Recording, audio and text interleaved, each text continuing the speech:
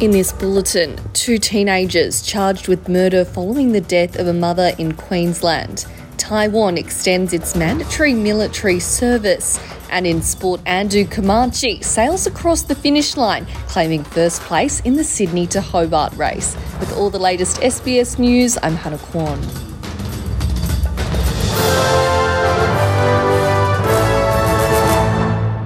Two teenagers have been charged with murder and attempted murder following the death of a Queensland woman on Boxing Day.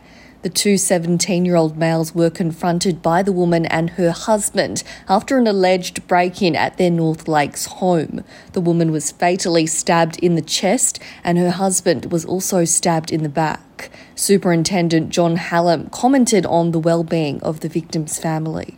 As you would expect, they're absolutely traumatised and shattered. We will continue to offer them support moving forward, and not only they are shattered, they've lost their mother and their wife. The whole community is mourning as well.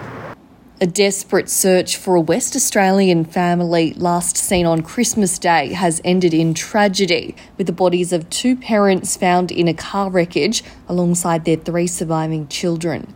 The family's car was found in WA's Wheatbelt yesterday, appearing to have skidded off the road and through shrubbery that hid the vehicle from passing travellers. The victims, Jake Day and Cindy Braddock, were headed to their home in Condinan for Christmas.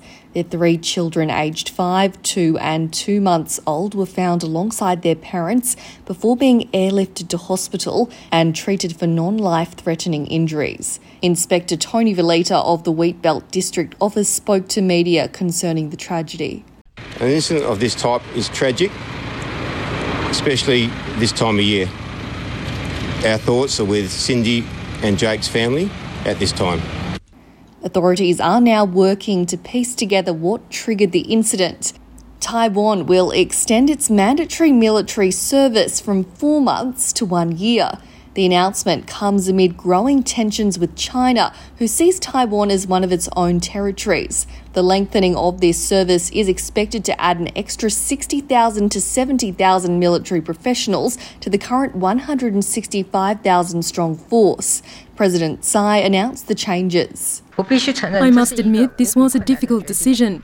But as the President and Chief of the Armed Forces, I believe in defending our national security and ensuring national interests in keeping Taiwan sustainable and ensuring the freedom of future generations to have a free and democratic way of life. That's my unavoidable responsibility as President. US President Joe Biden has approved New York's emergency declaration request in response to the ongoing winter storm that's claimed at least 28 lives in the state.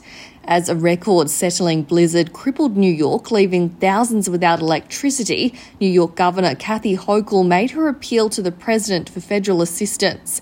In granting this request, President Biden has ordered federal assistance to supplement state and local response efforts. It comes as Governor Hochul on Tuesday pleaded with local residents to stay safe. It is frightening.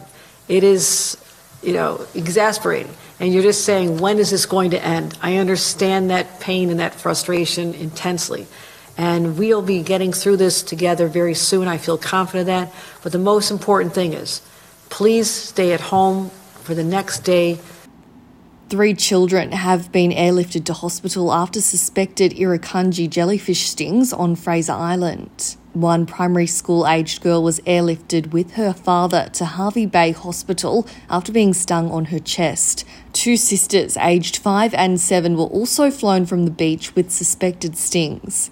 All 3 of the girls are currently in stable conditions. Irukandji jellyfish are some of the most venomous jellyfish in the world, and their incredibly small size, approximately 2 centimetres in diameter, make them very hard to spot in the water.